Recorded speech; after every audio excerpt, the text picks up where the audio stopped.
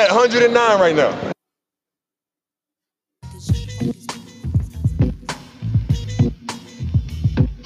Yo, You're at 109 right now. yo. All right, I turned that down.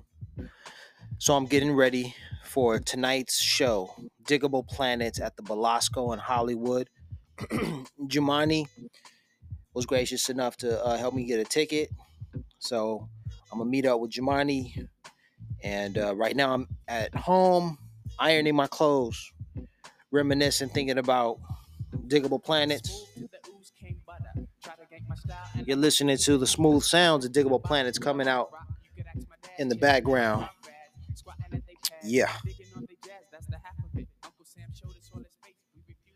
So let's see. The first topic is, what am I going to wear? I'm ironing my Basquiat, Jean-Michel Basquiat t-shirt right now. The one I got from the Gap. Yeah. Because I'm going to double up on my t-shirts. So I have a Digable Planets t-shirt I bought, I guess, in 2019. Or maybe 2020. I don't know. These dates, that's not necessary. It's not important. But anyway, so I'm going to put the Basquiat t-shirt on under the Digable Planets one. First, the Basquiat shirt, because it's long sleeves. And it might be a little chilly. Might not, but it'll be cool. And then on top of that, my Digable Planets t-shirt. The Digable Planets t-shirt I haven't worn, but the Basquiat one is well worn, and the collar is a little bit like that. What was it? Bacon collar that Fruit of the Looms and Michael Jordan were talking about.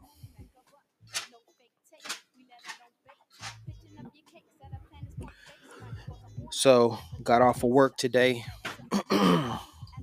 School lets out at 3:40.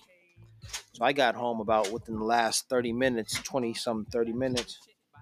I got my cell phone charging, ironing my shirt. Excuse me. Today the kids got on my nerves. One particular kid got on my nerves. Myron. I don't know what was happening today, but kids were not in their classrooms. They were, in the wrong classroom, just being naughty all around. They wanted to sit with their friends and just testing my nerves. Like, what are you guys doing? And I even tried asking them. I tried asking them some questions. See, my lesson today was about, Vicente Guerrero. Yesterday, I started with this, Vicente Guerrero, a lesson on Vicente Guerrero. I started with it yesterday because yesterday was the first day of Black History Month. And I was in a Spanish classroom. And so I wanted to meld the two topics, the two ideals, the two themes. I wanted to meld Black history and Latin American history. And I thought, who better to bring these two ideals together than Mr. Vicente Guerrero. Vicente Guerrero was the second president of Mexico. He was the second president of Mexico. He was an as they describe him, Afro mestizo. And from what I learned yesterday, he freed the slaves. That was his claim to fame. Attribute that to Vicente Guerrero, especially slavery in Mexico. He freed the slaves in Mexico. Now, that's what I learned yesterday, but then today I followed up and I was talking. I was able to get the attention of at least one student, and as we had a conversation about this ideal, this student introduced some new information and taught me something. So as my knowledge of Vicente Guerrero grows, here on the second day, What I learned today is that, okay, wait, let me go back. Yesterday, I said that he freed the slaves, period, right?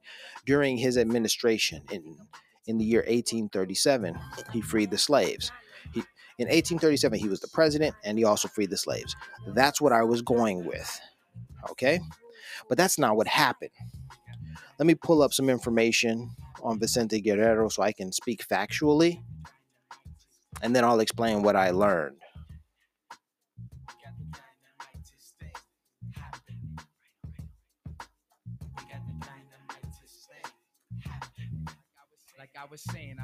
All right. So I did a quick Google search, and I found Vicente Guerrero's information. It says that he died in 1831. So I was wrong by saying that in 1837 he freed the slaves. And so I was confused, like, but Vicente Guerrero is attributed, is given credit for freeing the slaves, at least to my understanding. I mean, that's pretty, big. Maybe that's where my confusion lies. Maybe that's not what was said. Maybe I'm conflating two achievements. He was the second president of Mexico, but the first black man, noticeably black, right? And according to America's rule, one drop and you're black. So he was visibly, of African and mestizo descent. So he's a black man. All right. Then the other thing, though, is that so he died in 1831, but the slaves, or rather slavery, was fully 100% completely abolished in 1837, 6 years after his death, right? So as of yesterday, I couldn't say that I couldn't attribute the abolishment of slavery to Vicente Guerrero, so that's the correction I have to make. So as of today, as it stands, this student that I spoke with, this student told me, hey, it was in 1829 that slavery in Mexico was abolished. And I was like, what are you talking about? But 1837, that's the year that I found, that I Googled and discovered. He's like, well, I Googled it and I found that it says 1829. So I'm like scratching my head saying, what in the world? Now, that's an interesting experience to have when you search for some information on Google and you find exactly what you're looking for, or something within those lines, along those lines, because I basically thought I was right. And then the student searched for some other information and found some other, you know, information, conflicting details, conflicting facts.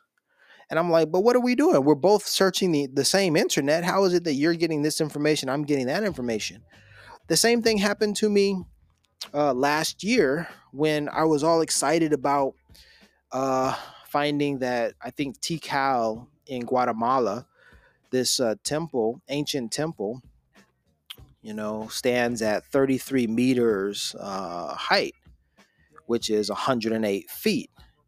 Because I'm on this 108 kick. Like you can find 108, in the geometry of many ancient buildings, and I believe it's not a coincidence. It's because 108 is a highly spiritual, highly important number. So, so when I found information that said there was a temple that was 33 meters tall, or which is converted to 108 feet, tall. When I found that information, I was excited, but then I tried to convince my students or share this information with my students, and they told me, no, teacher, it's not actually that tall. It's actually 45 meters tall or something like this. They had conflicting information, and I was like, but we're searching the same internet. How is it that you got different information than me? Why? What in the world? Because I remember last year I was like, okay, guys, just search the internet for this information, and they came up with different answers, and I was like, this is weird. It really put me in a uncomfortable position because I thought we all shared the same internet. And then I started to get paranoid, like, oh, they got me. They All of these 108 and 109 coincidences have been brought to you by the CIA and FBI, who have been secretly controlling and manipulating Larry's internet and his life and experiences so that he will always see 109. You're at 109 right now. But in fact, there are not as many correlations, connections, coincidences as Larry would lead one to believe, or Larry has been led to believe, you know? And so today was one of those moments when the student brought me some different information. But that conflicting information only has fortified and solidified my understanding and knowledge of Vicente Guerrero's legacy. So, yes, being that he died in 1831, it was in 1829 when he got the ball rolling. Okay. He didn't abolish slavery. And I guess that's where my misinterpretation or my misinformation came from. I may have jumped to the conclusion that he had freed the slaves when in fact, I think his claim to fame is that he was the first black president of Mexico. I think that's solely his claim to fame. However, during his presidency, he did do the groundwork. He put the groundwork, he did the groundwork to make slavery's abolishment possible. And so it was in 1837 that Congress completed what he had begun. You dig? So that's what it really boils down to. That's what I should have known yesterday when I brought this to the attention of my students. But hey, we live and we learn. But it seems like the kids are not learning because the kids are on their cell phones playing video games when they should be, challenged. But that same student who I talked with and discussed, you know, Vicente Guerrero's life with, he remembered the other class that I was in when I was talking about oil in Los Angeles. And I kind of thought back or thought to myself, I was like, well, dang, these kids actually are listening. They are learning. They're picking up stuff. And I'm like, hey, this is cool. Even if they are getting on my nerves, even if it is like that, they're still processing, learning, etc. So I'm like, that's pretty cool. I mean, that's definitely exciting stuff. Okay, so I told you about my day. I told you about the lesson. I told you a little bit about history. Vicente Guerrero. This is the second day of Black History Month. Um, I've already finished ironing my Jean-Michel Basquiat shirt. Now, Jean-Michel Basquiat is another example of Latin culture because he was part Puerto Rican as well as Haitian. And you take his life or you take that connection and you put it with Black History Month and I don't know, in some roundabout way, you've got something. I'm gonna grab my Digable Planets shirt, put that on top of this Jean-Michel Basquiat shirt, and I'm gonna check out my fit. And you can listen to a little DPS Digable Planets while I do that in preparation for the show.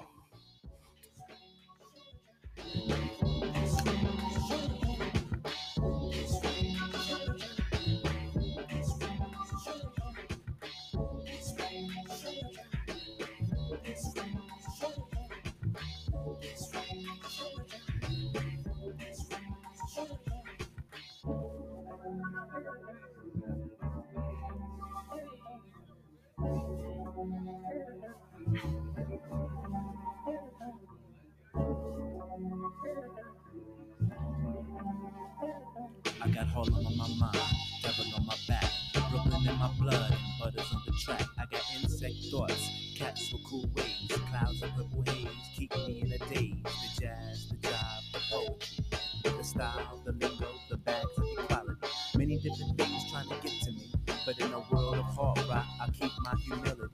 The funkanite from the kingdom of not. Oh heck no, y'all. So I put the Digable Planets t-shirt on. Although it's an extra large, it fits me kind of tight. I know I've gained a little bit of weight, but with this t-shirt, the Jean-Michel Basquiat t-shirt on, under this Digable Planet shirt, it's not gonna work, y'all. It's not gonna work. So I need to take it off. So give me a second as I take it off. I'm gonna put the Digable Planets t-shirt on, and I guess I'll have to grab a jacket. Yep, here we go.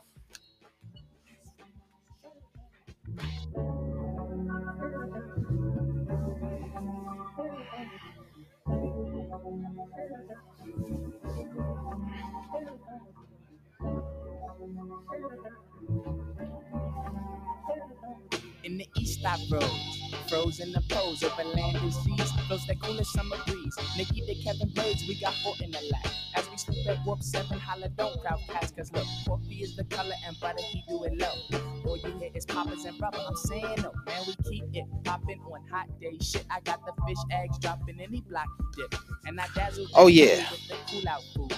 He's just in me swerve to the curb like All right, now this works. Okay, this is pretty much what I needed. I think what are these? The shoulders, the short sleeves are sort of tapered. It's a certain type of thing. I haven't worn this. I think I've never worn this because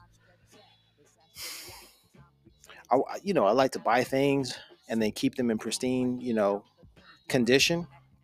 But I'm breaking it out. I'm wearing it tonight, and it's a little tight, so it's a different fit. It's a different fit from the one that I'm accustomed to. Let me take you all down memory lane with regard to Digable Planets because I went to two shows for Digable Planets in 2005. Right? That's almost 20 years ago. That was 19 years ago.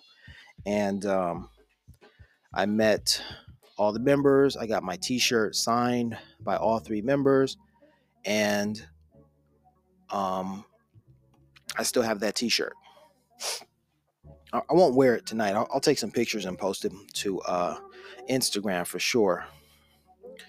But I remember when I met Ish Butterfly. I asked him for his autograph and he gave it to me, but he was kind of like, all right, now that I've given you my autograph, you scram, leave me alone, man. I was like, dang, bro, I couldn't even talk to a homeboy. Then, see, there are three members of Digable Planets. Then the second member, Marianne Vieira,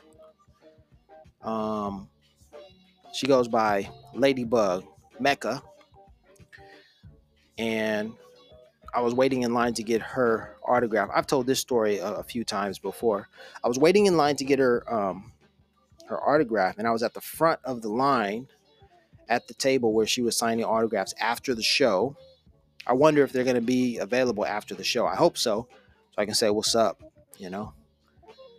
Anyhow, so they were like, so she was signing autographs, and I was at the front of the table. But then at some point, it was too chaotic, too many people in front of the table. So she or someone said, hey, can you guys line up in a straight line or whatever and get organized? And so people filed in line, but I didn't.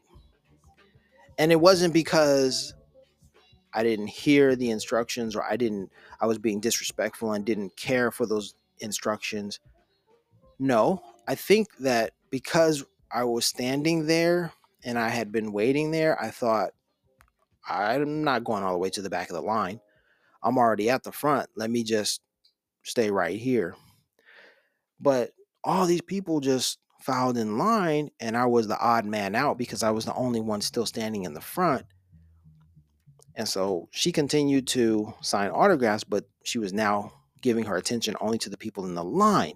But I was still standing there like, dude, I'm not going to go all the way to the end of this line. And it was pretty a long line. And I was like, dude, I'm not going to do that. So she switched her attention from the people in line and she was like, all right, obviously you're not going anywhere. So she was like, what's up, dude? And so she was like, let me take care of this dude and then I'll get back to the line or whatever. And she signed my t-shirt. And I told her that I had had a crush on her since I was like 13 or 14. And she was like, oh, that's so sweet. And the coolest thing is she stood up and came to the other side of the table and she gave me a hug. And I was like, that's dope. And then she went back to signing the t-shirt, my t-shirt or whatever. And she wrote on there, she was like, something to Larry. She was like, thanks for being real, Ladybug Mecca. Because all I wanted was my t-shirt signed, But it was the smoothest, it was the most awesome experience because I got a hug from none other than Ladybug Mecca. That woman, that female energy that she brought, that dope voice, you know, that had captivated my young mind. Yeah, had me in zone, in a zone. I'm not alone. There are some other cats who are just like I don't know, the East Coast, they call it like jonesing on, like yo, she is a high one. That's a Jones right there. I'm jonesing on her. Something like that. Yeah. Crushing. Having a little crush. Yeah. So that made my day. And then now Doodlebug. Doodlebug and Butterfly had completely different energy because when I got my t-shirt signed by Doodlebug, then it was all good. But bro had time. He had time that day. And he was like, "What's up, man?" And I was like, "Huh?" I was like, "Yo, can I get an autograph or whatever?" He's like, "Yeah, what's up? What's good with you, bro?" And I'm like, "I don't know, dude. I'm just here, getting your autograph and talking." He's like, yo, so tell me what's up. And I was bugging like, yo, he's talking to me, man. And I'm like, do a little chopping it up or whatever. But the fact that he was so personable and he was generous with his time, I was like, yo, this dude is different. So I had 3 different encounters, with the members of Digable Planets. I got my t-shirt signed and I have those memories. Cut to 10, let me see, it was like 2000. Was it 10 years? 2000? I think it was like 2012 or 13 when I'm in South Korea. And at that time, the Digable Planets had broken up. And Ishmael Butler had created a new group, Shabazz Palaces. I mean, Ishmael Butler has continued to create new groups and has had many projects, including Cherry Wine that I'm familiar with, as well as Shabazz Palaces outside of Digable Planets. Well, the Shabazz Palaces album, which I picked up or I heard around 2012, even though I think it was released in 2011. I was listening to that, and I was listening to Childish Gambino, Camp, that album. Anyhow, Shabazz Palaces, Ishmael Butler, and 10 Day came to Korea when I was there. And the craziest part about it is they came to kind of a small town. Not really a small town. It's a big city. It's not the biggest city, but I was surprised to learn that they were coming to that particular city. It's called Daegu. Some people call it Taegu. Anyhow, there they were, Shabazz Palaces in Daegu, at this small little bar. That this all was my haunt, my current haunt in South Korea, in Daegu. Me and my buddy, my colleague Mark, would go downtown, hang out, have drinks after work, try to talk to the little Korean girls and all, and that's where we hung out. There were a number of clubs. We hung out at a place called Thursday Party. I can't recall what the hip hop club was right down the way, but Thursday Party had a very cool hip hop pop vibe. Everybody loved Thursday Party and probably still does. Thursday Party is where it's at if you go to Korea. But there was another place just a few doors down where Shabazz Palaces was performing, and before the show, it was a small crowd, very small, very intimate, right? Standing room only, whatever, but very few people because it was just us, 20 or 30-year-olds, there. A lot of them are white, and they didn't know anything about Shabazz Palaces. So I was like, yo, I know about Shabazz Palaces. So I had to slide up. Ishmael and Tende were sitting in a little area off to the side, just waiting for the show to begin. No security, no bodyguards, nothing like that. So I just like slid up and I was like, hey, what's up, my man? And Ish was like, what's up, bro? And then I chopped it up with him for a little minute. I was like, hey, man, I went to the show in 2005. You signed my t-shirt. He was like, oh, I did? Word? Okay, okay. I was like, yo, I don't want to be all up in your space, bro. I just want to, because I had learned from 2005, like, say your piece, say peace and be out. You dig? Don't linger. Don't hang around. So I was just like, all right, Ish. Just wanted to say what's up. Remember you from, that day. Peace, dude. He was like, all right then, brother. Cool, cool. Enjoy the show, man. All right. Good to see you here. All right, whatever. And then I go and holler at Tende. I'm like, what's up, Tende? I didn't know his name. I had to ask him his name a couple of times. But you hear me saying his name now. I know his name. Tende, right? Tende. So talked with him. I was like, all right, cool, brother. Enjoy. They said, enjoy the show. I was like, yeah, for sure, man. All right. So I got to talk with Ishmael and Tende before the show in Daegu. Cut to 2019. My wife and I went to the Digable Planet show. And after the show, I was able to say what's up, get a handshake in, and say what's up to Ishmael, to Butterfly. And I told him, hey, man, last time I saw you was in Korea, bro. And I'm sure he was like, huh? Like, we're in LA. We're in Pasadena, bro. What you said you saw me in Korea. Word? Like, dang. Like, yeah, bro. Yeah, I get around, bro. Yeah. Larry Lair is all over the place. Nah, but it was just a cool coincidence, and I'm a fan of Digable Planets. So it's like, hey, man, it's all good. It's all good. So tonight is the night. Jumani and I are going to go see what's up. We're going to see what's up with the Digable Planets. And it's going to be a lovely thing. And I'm getting ready. All this time that I've been talking, I stopped ironing. All I did is iron that t-shirt and put it on or try it on, and discovered that I can't wear it with this t-shirt, with the Digable Planets t-shirt, because of the cut, the Digable Planets t-shirts cut. So I took it off. Now I have my Digable Planets t-shirt. I have my hat, the Digable Planets hat, and I'm going to throw on a sweater to stay warm. And that's going to be it. That's going to be it, y'all. All right, when I come back, we're going to get Jumani on the phone, and we're going to tap in and see what he's up to. All right? Peace and blessings. You're at 109 right now.